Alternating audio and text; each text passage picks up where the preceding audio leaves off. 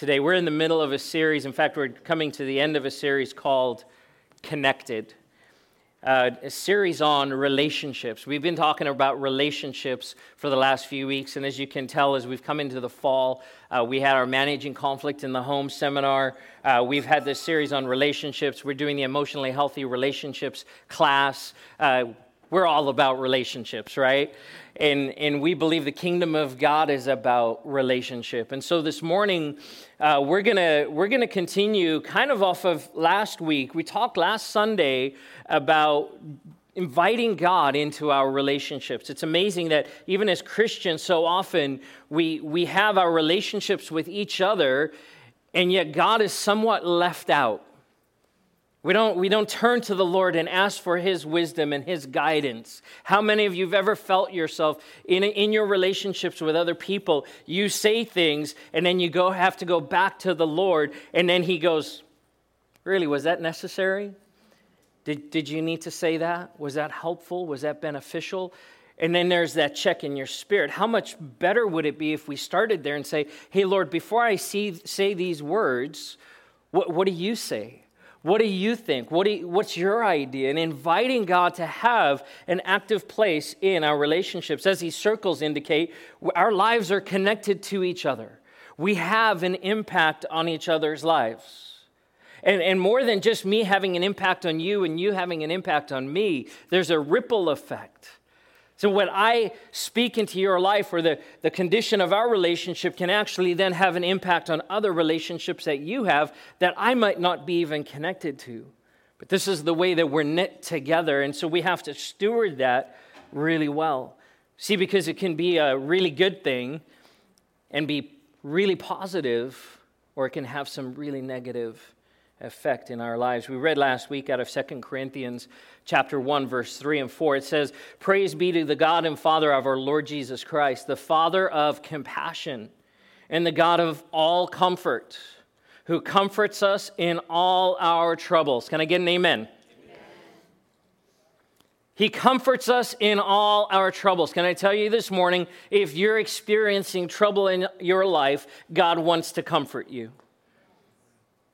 And he's not holding back. He's not going, I'll see how you perform and if you measure up and if you do good enough. He just is the God of comfort. And if you're experiencing trouble, He says, I will comfort you in the midst of your trouble. But He doesn't stop there. He keeps going and He says, so that we can comfort those in any trouble with the comfort we ourselves receive from God. So what you receive from God isn't just for you. It's not just for you. And we live in a time and in a place, in a part of the world where we are all about self. That I get for me. I'm looking out for me. I need this to benefit me. And we very rarely will turn that attention and say, God, what you've given me, I want to give away. I want to be a blessing to other people. But this is the heart of the kingdom. This is the heart of God, that we would be an extension of the love of God, that the comfort we receive would be then passed on to other people who are in trouble, that they would receive the blessing of the Father in that. God cares about you, but He also cares about the people that you're connected to. I want to speak today about rebuilding broken relationships. Rebuilding broken relationships. See, it's one thing to say, Lord, I want you to be a part of my relationship. I want you to speak into this. But we've got to go deeper than that. We've got to look at the places where things have gone sideways, where relationships have not gone well, where there's been fracturing and brokenness that has come, where there's been division. And say, Lord, how do we set about rebuilding these relationships? I've grown up in church. My whole life I've been in church. I from 5 years old on. In fact, I don't remember the time in my life that I wasn't involved in church. I went to Bible college. I graduated from Bible college. I've served as a pastor. I've served on staff at churches. I've been a pastor of a church and am currently a pastor of a church. And can I tell you, in my experience, this is one thing that I have not seen done well in the church. That we do not rebuild relationships well. If anything, we go the opposite direction. I wonder how many people are attending other churches, not because the Lord called them to be there, because they were just done being around that other person that they were no longer in relationship with. That's called an oxymoron. It's the antithesis of the heart of God for his body. I want to throw out this disclaimer or this caution, because I'm going to speak very broadly today. And I don't want you to start thinking like that I'm missing points or there's things that are not being said, because there's going to be a lot that's not said, because this is a very deep and complex subject. But what I want to bring today is kind of an overview, and the Lord, I believe, has given me for this congregation this morning some parallels from the Old Testament that I'll speak about in a minute. But let me just say, I recognize every situation is different. And my goal today is not to lay out a 5 easy steps to reconciliation plan. Right? If you do these 5 things, it doesn't work that way, because relationships are messy and that they're complicated, and you're complicated. Did you know that? You're complicated. What I want to do is draw out some principles that we can apply to our lives and allow the Holy Spirit to direct us in. And so I invite you to open your heart to the Lord this morning to receive from him what he would want to speak to you. Romans chapter 12, 16 through 18 says this: live in harmony with one another. Amen. Let's go eat. Live in harmony with one another. Don't be proud, but be willing to associate with people of low position. Do not be conceited.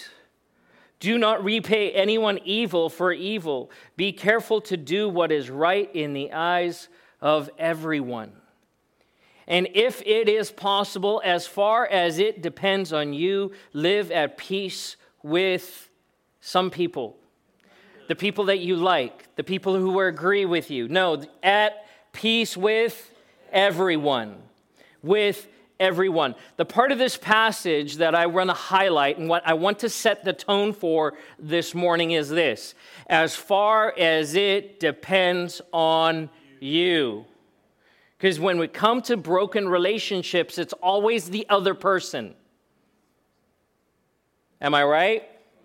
That's what we see. Oh, but you don't know what they did.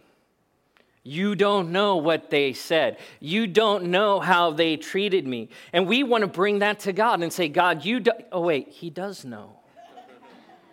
What he's saying is, as far as it depends on you, and I think we let ourselves off easy. Oh, I did everything I could. Would God say that you did everything you could? Remember, church, this is the gospel. That we were separated from God, that we were in broken relationship with God. And for God so loved the world that he gave. That Jesus came and he gave his life. He did everything he could up to and including death on a cross. Now we still have to make a decision to follow him. So the onus here is on us. As far as it depends on you, live at peace. You can't make anyone do anything. You know that. You've learned that, right? It is not possible for you to make anyone do anything, even your 2-year-old. Am I right? I want to draw some parallels this morning out of the Old Testament. I was thinking about the fact that we are the temple of the Holy Spirit.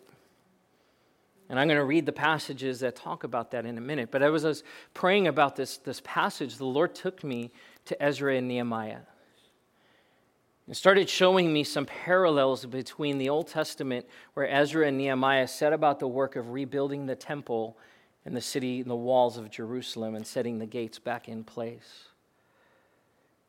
See, in the Old Testament, Jerusalem was the place where the presence of God dwelt.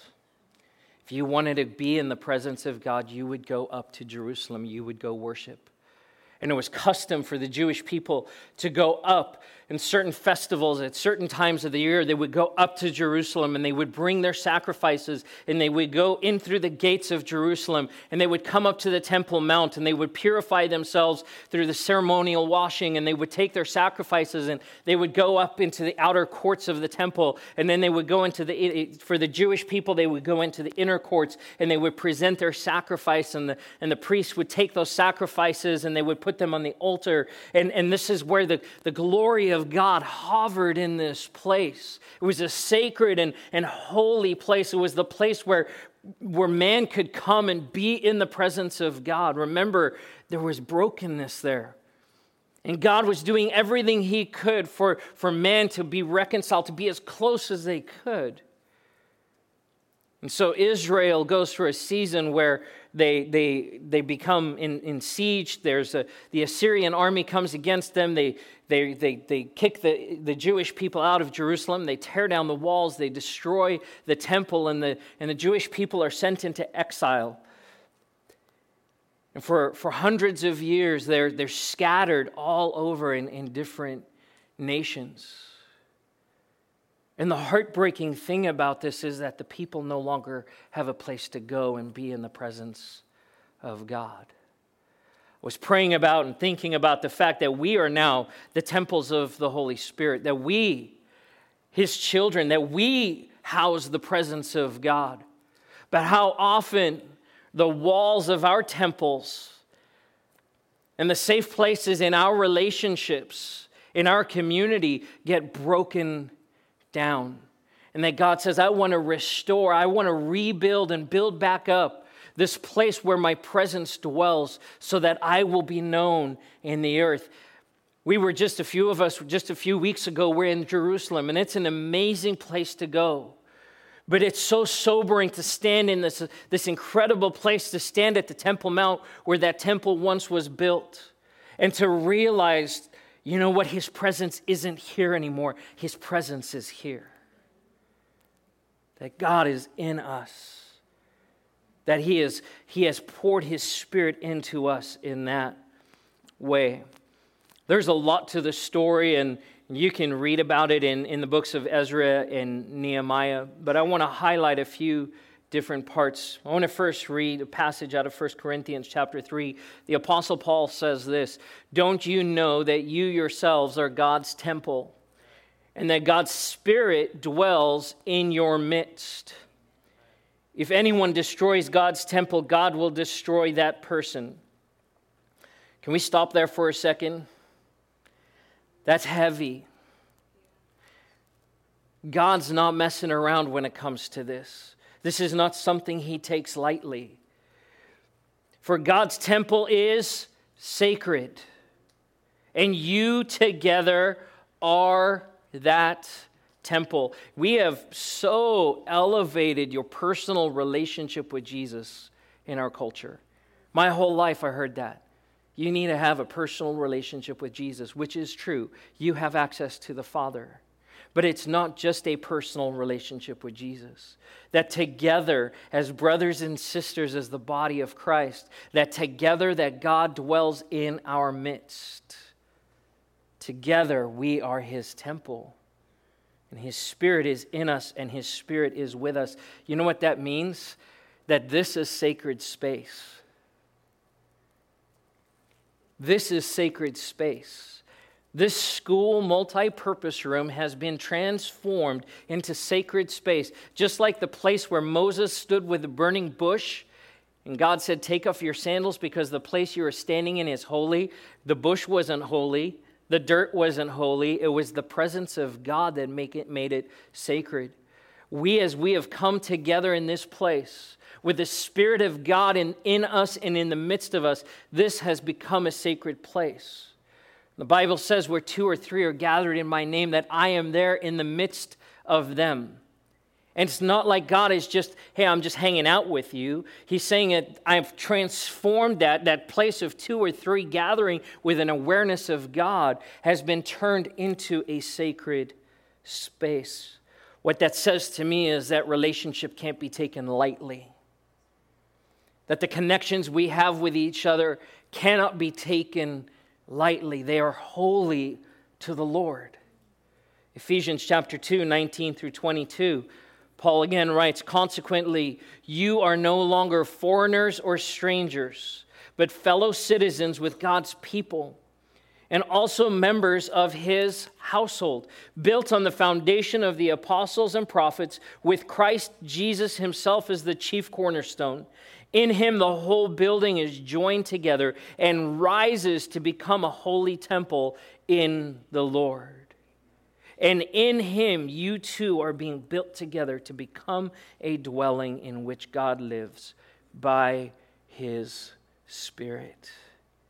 Church, this is powerful. It's a powerful image that he's using. Now, Paul, when writing to his audience, when Jesus talks about these things, they would have been familiar with these pictures because they lived in it. It was around them. One of the things that we saw in Israel was a section of Nehemiah's wall called the Broad Wall. We can show a picture of that. This is right in the heart of the old city of Jerusalem, and it was uncovered and shows this section of wall is a part of the city wall of the city of Jerusalem dating back to 1,000 years before Jesus Christ. And it's amazing to walk around, and as they do construction in different parts of the city, they'll dig down a little bit, and then they'll find, oh my goodness, this is a wall, this is a street, this is a house, and everything stops. All construction stops, and they bring in a team who then carefully start going through and uncovering different pieces and different parts, and they'll make a determination of, yeah, you can keep doing construction. This is not something that we need to preserve. Or they'll find parts of the city and go, this is special. This part of the wall is special. Because it harkens back to the old days, the times of the Jewish people in Judah and Israel, to this ancient city where the people would come into the presence of God. This is a special part of the wall. What happens in Israel is that, and throughout history, is that one city is built on top of another city, on top of another city, and so you'll have walls and houses built on, and so there's kind of these layers that go down. And so when they discover something like this, it's pretty important for them to stop, and they have their techniques where they're able to go in and date things and figure out what time period that it's from. But this is a section of what is known as Nehemiah's wall. It was a part of the wall that was built before Nehemiah's time, but it was destroyed by the Assyrians. And so Nehemiah committed himself to coming back to Jerusalem and repairing the wall, repairing this place where God's people would be able to come and gather and be in the presence of the Lord. You see, for the people living in those times, as these writers would have said, we're fit together like stones, one laid on top of the other with the cornerstone in its place. They would have seen these images. They would have seen these walls that were established, and it would have made sense to them. See, this is no small wall. This is not like a little cinder block wall in your backyard that's just 8 inches wide. That this is extremely wide. It's about 12 feet across that wall. And so that wall would have gone up. You can see on the right side there's some markers, and it goes up another 3 or 4 feet above that. This wall would have been significant. It was a fortress. And so as Paul is saying these words, that you are being fit together, you're being brought together as the children of God, that you are his temple. This imagery is that you can't take one rock out and expect that whole structure to stand. It's going to compromise that structure. We are the temple of the Holy Spirit. And that God's word to us would be this: you can't expect to stand if you remove one piece. If there's brokenness, if there's separation, it affects the whole. It affects, that ripple effect just keeps going. And I believe that God is calling his church to a season of mending, a season of restoration. But there's a few things that need to be in place in us for that to happen, and that's what I want to speak about for the next few minutes. The first thing that needs to happen is this: we have to ask God to soften our hearts. We have to ask God to soften our hearts. I don't know about you, but I know this. I justify my behavior. I give myself all kinds of permission to behave all kinds of ways that are not appropriate or biblical. I justify it. We learn it from little kids when we're little kids, right? If you do this to me, I'm going to do this to you. And the level of hurt that we experience justifies how we respond, how we lash out, the things that we say. And then we just escalate. You ever feel like you're just kind of like in a downward spiral, right? You're like on this merry-go-round, you just can't get off. And it's like you said, and then I said, and then you said. And we have imaginary conversations with people, and we get mad at them in our head, and we get mad at them about things they didn't even say, right? Come on. And I'm fired up, and my heart's all in, oh gosh, and we're stressed out. We have to ask God to soften our hearts. Our hearts can become hardened towards each other. Our hearts can become so hard to the people in our lives that God cares about. In Nehemiah 1, chapter 3, verse 3, we hear about Nehemiah. It says this, they said to me, this is a delegation that have come back from Judah, and they're giving him a report. He's in exile in what is now Iraq. He would have been in that region of the world. And he's an advisor, he's a cupbearer to the king, and he's getting this report from these people who've gone back to Judah and seen the condition of Jerusalem. So this is what it says. Those who survived the exile are back in the province and are in great trouble and disgrace. The wall of Jerusalem is broken down and its gates have been burned with fire. When I heard these things, I sat down and wept. For some days I mourned and fasted and prayed before the God of heaven. Just the thought of Jerusalem laying in ruins, these walls being torn down, the gates being burned. See, the gates were the security. If you had no gates, you were exposed. If there was no gates, you couldn't close that place and say, you know what, we're going to fortify ourselves and protect ourselves. And so Nehemiah is imagining these people who are now returning, the exiles coming back to Jerusalem, and they're in a place that's dangerous. They're in a place that it's exposed. They're in a place that's not safe for their children. And so as Nehemiah is hearing this report, his heart is broken. His heart is broken over the condition of his beloved city, Jerusalem. And he starts weeping before the Lord. I wonder how often we weep before God because of broken relationship.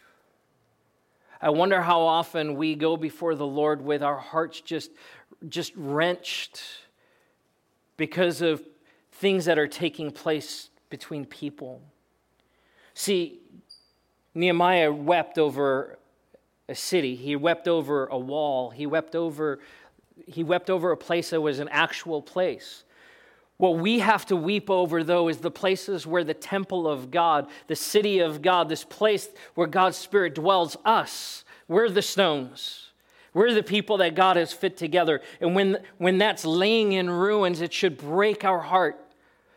Our heart should weep over broken relationship. As Paul writes, and he says, listen, don't be proud. Don't be proud. What he's saying is, listen, don't walk around going, oh, I'm good. My section of the wall is good. I've got my part all together. Because we all understand this. If you're on a wall, there's a section of wall, and you're going, well, my part of the wall is good, but your friend's wall is not, guess what? The enemy's just going to come right in. And so we stand in a place of pride and go, well, I've got my stuff together. What about you? Now, our hearts should be wrenched and broken over broken relationships, places where the temple of God, where the dwelling of the Most High is struggling, is not doing well. We need to ask God to soften and break our hearts. And I'm not just talking about the relationships you have, because remember, we're connected. We're connected.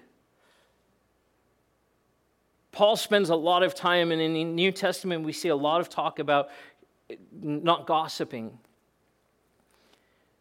See, because our nature is that we just want to evaluate and talk about everybody else. Man, can you believe how messed up they are? I can't believe that she said that or he did that. And we feel all kinds of freedom to share that with other people. And what we don't realize that in the process, church, this is what's happening when we speak about each other that way. It is akin to someone taking a sledgehammer and breaking down the wall. And where the wall is weak, the enemy has opportunity. Don't give the enemy a foothold, an opportunity to come in. It's in our relationships. We need to stop and say, God, break my heart. And then as he does that, what he's going to do is he's going to point out where you're broken. Because he's faithful and he's good and he's kind, but he's also just. And as we soften our hearts before him, what he's going to do is start with us and say, okay, let me point some things out in your life that need attention. And this is usually where we stop. I'm good. I don't want to go there. I've justified that feeling. I've justified that anger. They need to fix themselves. I'm good. God says, no, let me deal with you. We see it reflected in Nehemiah's response to hearing about the wall. You know what he doesn't do? He doesn't blame the Assyrians. Now, the Assyrians broke down the wall. But Nehemiah doesn't blame the Assyrians. What he does is he says this in verse 6 of chapter 1. Let your ear be attentive and your eyes open to hear the prayer your servant is praying before you day and night for your servants, the people of Israel. I confess the sins we Israelites, including myself and my father's family, have committed against you. We have acted very wickedly toward you. We have not obeyed the commands, decrees, and laws you gave your servant Moses. Remember the instruction you gave your servant Moses, saying, if you are unfaithful, I will scatter you among the nations. But if you return to me and obey my commands, then even if your exiled people are at the farthest horizon, I will gather them from there and bring them to the place I have chosen as a dwelling for my name. It goes on and he talks about Nehemiah repenting before God. He doesn't blame anyone. He says, God, we did this. I did this. I was a part of this. Now, this happened 350 years before Nehemiah wrote these or said these words. But he takes responsibility and he says, God, point it out in me. Point it out in me because my sin has contributed to this. So we have to ask God to soften our hearts, and as we do, we need to recognize where he starts pointing out and says, okay, then this is where you need to work. This is what you need to do in your life. And then we have to repent. We have to repent. Rebuilding relationships starts when we repent before God and take responsibility for ourselves. Stop blaming someone else and ask God to show you. This is the part of as much as it depends on you. Get on your face before the Lord. The next thing is this. Ask God for help. Ask God for help. I think we try to fix relationships in our own strength, and then it doesn't go well. And like I said last week, we tend to ask God for help to clean up the mess we've made. What if we started and said, God, would you help me on the front end? Would you give me wisdom? Would you give me the right information and the right tools that I need to rebuild this relationship? Nehemiah chapter 2, verse 3 through 5. Nehemiah goes before the king. In fact, he's before the king, and the king notices that his countenance is down, that he's sad. And he says to Nehemiah, I've never seen you sad in my presence. What's up? What's going on? Now remember, The king he's not a Jewish king. He is not an Israelite. He's a pagan king. He's a conquering king. And Nehemiah has favor with him, and he says, Nehemiah, what's going on? You're not yourself. And Nehemiah says, may the king live forever. Why should my face not look sad when the city where my ancestors are buried lies in ruins and its gates have been destroyed by fire? And the king said to me, what is it you want? I love that. What do you need? What is it you want? And I love Nehemiah's response. He doesn't just blurt out the first thing that comes to his mind. Then I prayed to the God of heaven, and then I answered the king. He recognized where his true authority was. If it pleases the king, and if your servant has found favor in his sight, let him send me to the city in Judah where my ancestors are buried, so that I can rebuild it. You know what the king does? He doesn't just let him go. He actually supplies him with the materials that are needed. And he sends him with troops. And he sends him with a letter signed by the king saying, hands off this guy, he's my dude. He's my guy.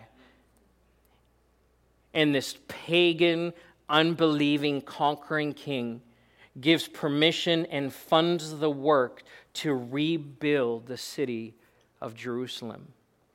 God puts him in a place, though, of favor where he just simply has to say, this is what I need.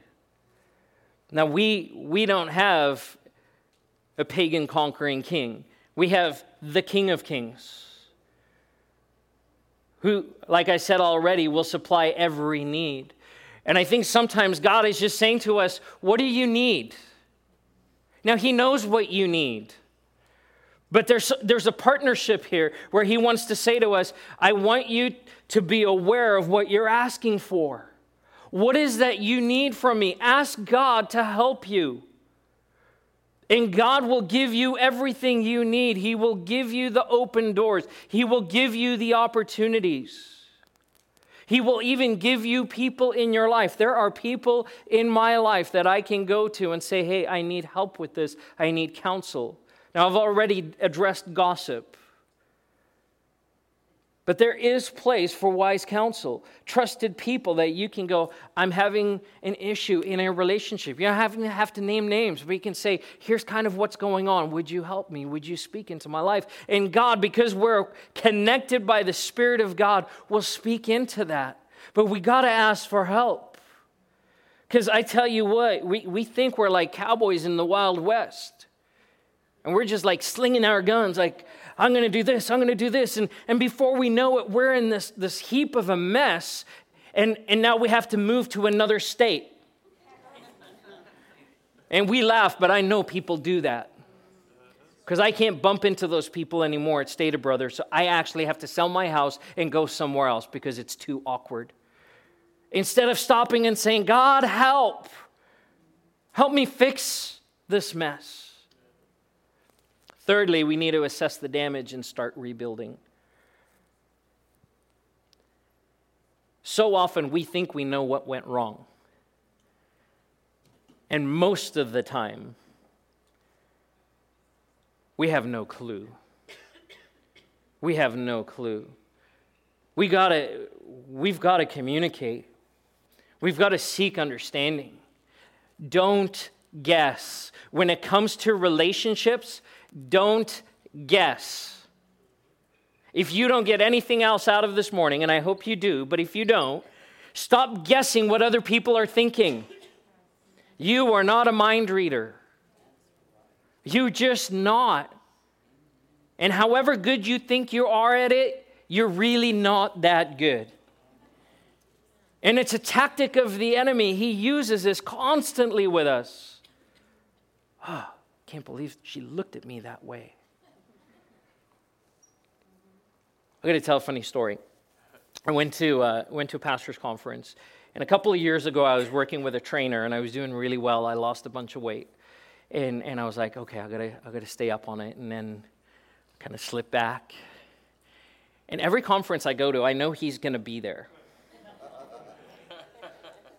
and I avoid him. Now, he's never been unkind or rude, but I avoid him because I'm dealing with shame in my own life. And I don't know if you've ever experienced this. You go to conferences and everyone's wearing a name badge, and you would see someone that you've known like your entire life. You know their name, but you still look at their name badge. You ever do that? Just like there's that little fear, and you're like, maybe I've been saying it wrong all these years.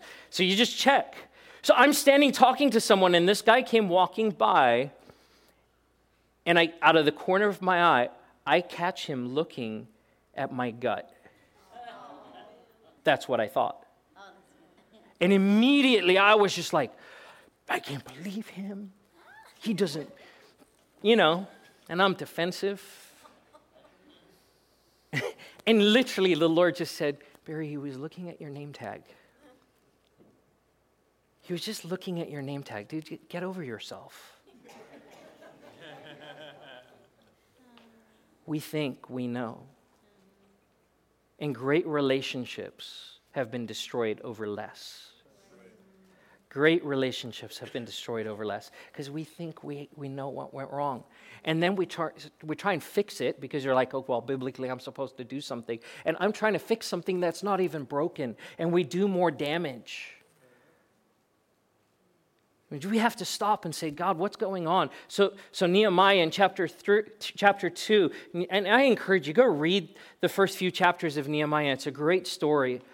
But he goes at night with a group of people. He arrives in Jerusalem, and there's opposition. There's people that don't want him there. But he goes around Jerusalem, and he rides around the whole city and walks at night, and he assesses the damage, and he looks for where is the places that are the most broken. Where do we need to start the work? And he formulates a plan based on good information. You need to assess the damage, and maybe it just starts with this. Hey, can we grab a cup of coffee? I feel like I've offended you. Can you help me understand what's going on? And then shut your mouth and listen. And don't defend yourself. Just listen. And when you have good information, then start rebuilding. And that's what Nehemiah did. He goes at night and he assesses the whole situation. And then he takes the people that have returned to Jerusalem and he separates them into groups. And he says, listen, you guys are going to work on this part of the wall. And you're going to work on this part of the wall. And this clan, you guys are going to work on this gate. And you guys are going to work on that gate. And it's a big area. It's not a small little town. This is the city of Jerusalem. And so they're all around the city. They're spread out on the wall. And what happens is, in those times when an army would come in, they would literally go up and they would start pushing the rocks off the wall. And so in order to rebuild the wall, what they had to do was take the rocks that were on the ground. In fact, we can get that picture back up again. They would take the rocks that would have been lying down on the ground, and they just have to get them back up on the wall. This was the rebuilding process. In fact, to this day, one of the sites that we went to, one of Herod's palaces in Jerusalem, they were rebuilding. And what they were doing, there was a pile of rocks that was there from when the structure came down, and those that were working were just taking those rocks and fitting them back into place. That's what Nehemiah and his team were doing. They were taking the rocks that had been pushed off the wall, and they were just putting them back up into place. They had to fashion new gates out of wood because the gates had been burned, and then set them in place. Here's what I know, though. They didn't start on the first day, pick up the first rock, put it in place, and go, we're done.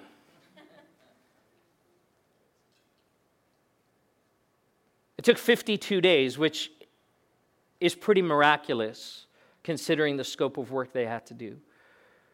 But it took 52 days. I think sometimes what we do is we have a cup of coffee, say, hey, please forgive me, and we feel like in that moment we've just, okay, the wall's back. No, what you've done is you've taken the first pebble and put it back in place. But there's a process. And if there's offense and there's hurt, and there's been time that's gone by, and then we have this prideful way of thinking. It was like, I said sorry. What's their problem? No, there's still a bunch of rubble on the ground. You've got to commit yourself to the process of rebuilding. That's why it's rebuilding relationship. But you got to figure out which is the first stone to put back in place. And then you got to commit yourself to go, I'm going to keep going with the process as much as it depends on you. And like I said, there might be times where the other person's like, you know what, I don't want to. I'm good. Leave me alone. Go away. And when there's a peace in your heart that you've done everything you can, you've done your part before the Lord. And that's okay. But we got to make sure we put in the work. And then finally this morning, we've got to guard against attack. There was these two guys, Sanballat and Tobiah, who hated Nehemiah. There were foreigners, and they had set up residence in this place. There were officials, and when Nehemiah showed up, they're like, what the heck are you doing here, dude? Get out. And so they start mocking them, and they're doing the work of rebuilding these walls. But these guys are coming against them, and they're telling him things like, hey, listen, your work is so shoddy. This is so bad. Like a fox is going to jump up on that wall, and it's just going to fall down. And he mocks them.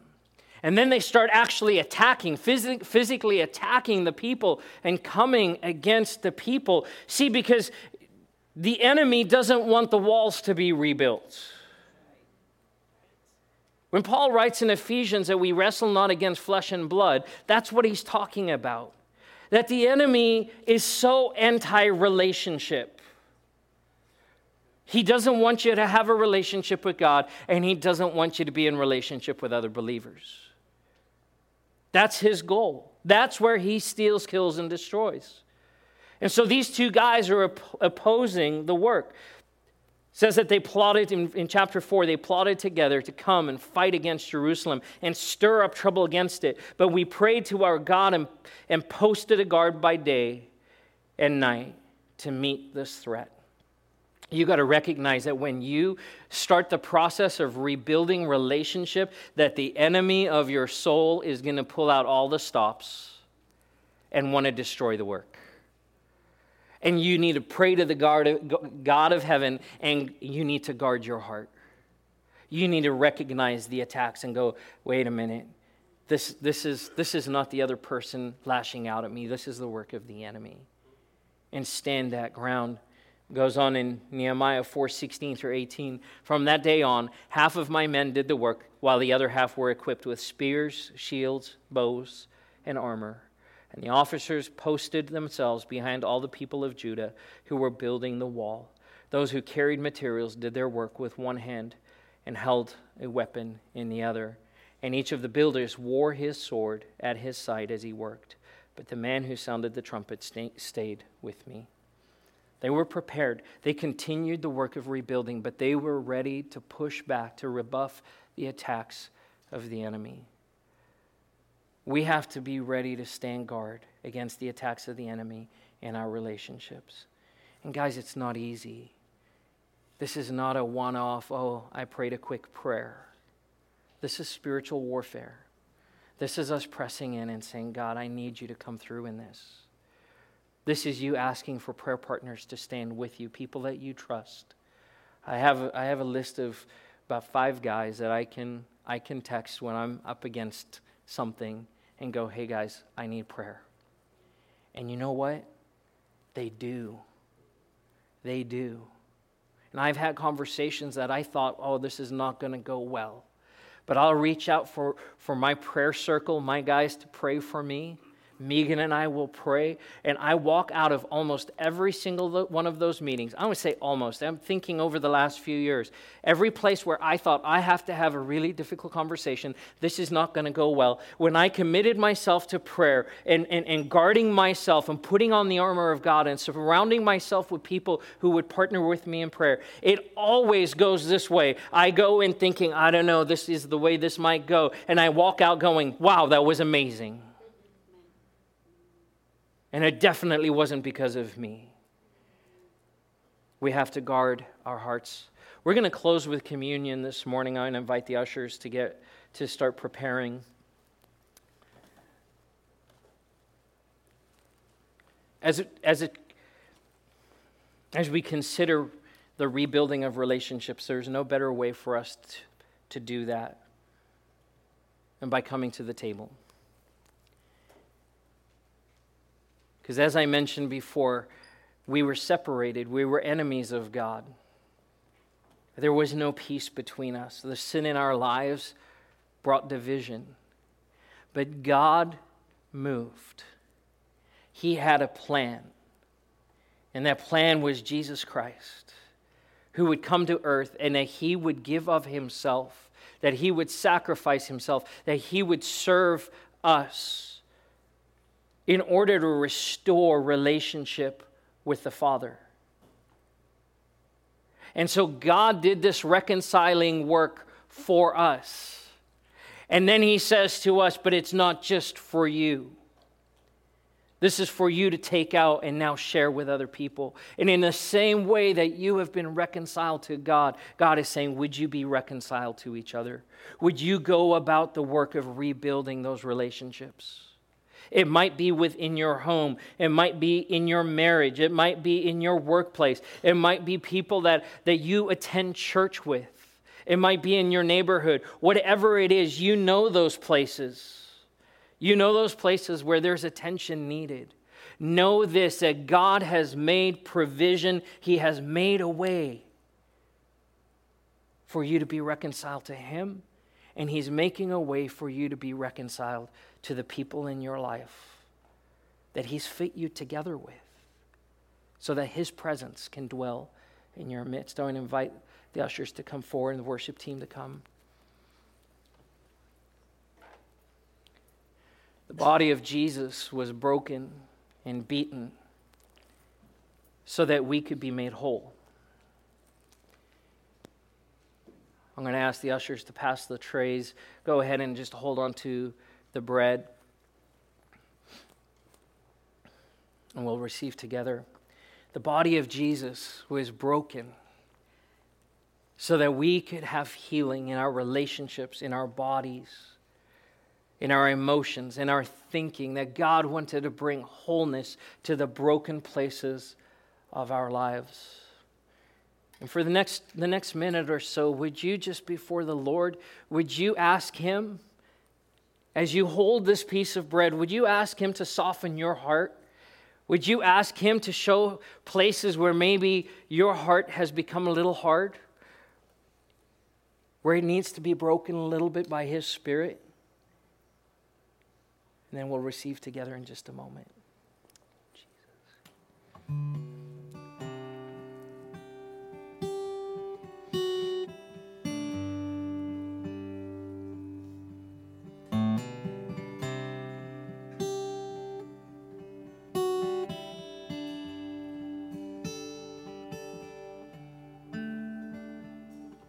Let's go ahead and stand together.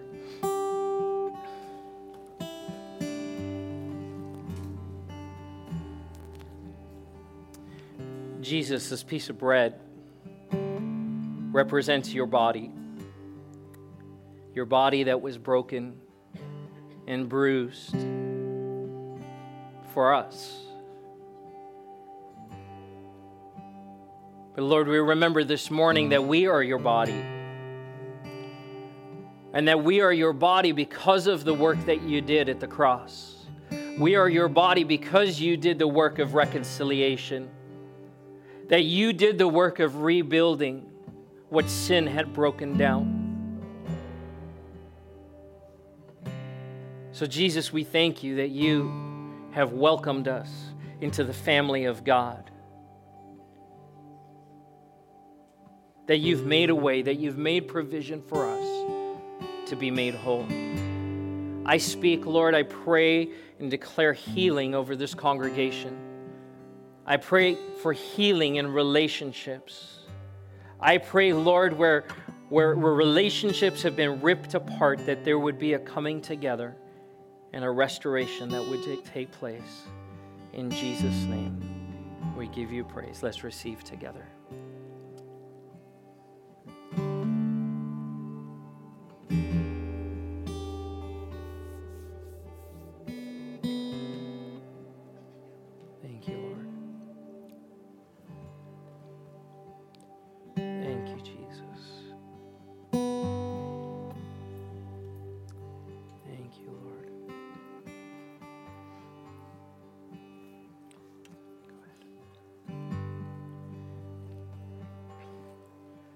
The cup. The cup is the seal. His blood is the thing that sealed forever this new covenant, this new relationship that we have. That Jesus, when he died on that cross, when he shed that blood, as the writer of Hebrews says, that our sin is forgiven. Without the shedding of blood, there is no remission of sin. And it was the sin that was the thing that was keeping us separate from God. And so Jesus took care of this sin so that we could be reconciled. He identified what was broken and he fixed it for us. And then Jesus makes this statement to his disciples. He says, this is the seal of the new covenant. And he says, I won't drink of this cup again until I return. Jesus is coming back. And we will share the cup with him. But we will also share the cup with each other. That we will stand together in glory. Can I tell you right now that people that have offended you in the church, they will stand together with you in heaven. And this cup says, you know what? There's a way to seek reconciliation. God did it for us. He made provision for us. But he doesn't expect for us to just do it in our own strength. He says, I will work in you and I will work through you to do a mighty work in the people around you. But it started with us. What he's done for us is so good. Jesus, we thank you for the cup. We thank you for the seal of this covenant that you have made with us. That you have declared that we are your children. That you are our God. That you are our Father. Lord, that nothing can separate us from that love. And so, Lord, in the same way as we've received reconciliation and forgiveness from you, I pray that we would walk with a heart of forgiveness to those around us. That we would walk with a posture of humility and reconciliation in our lives. For your glory. In the name of Jesus. Let's receive together.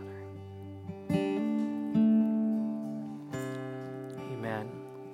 Our prayer team is available this morning. If you want to pray with them about any need, if you have any prayer need whatsoever, they would love the opportunity to pray with you. We're going to close with just a chorus, and then you're dismissed to go. I pray you have a wonderful day. Come join us at the park today. We'd love to see you.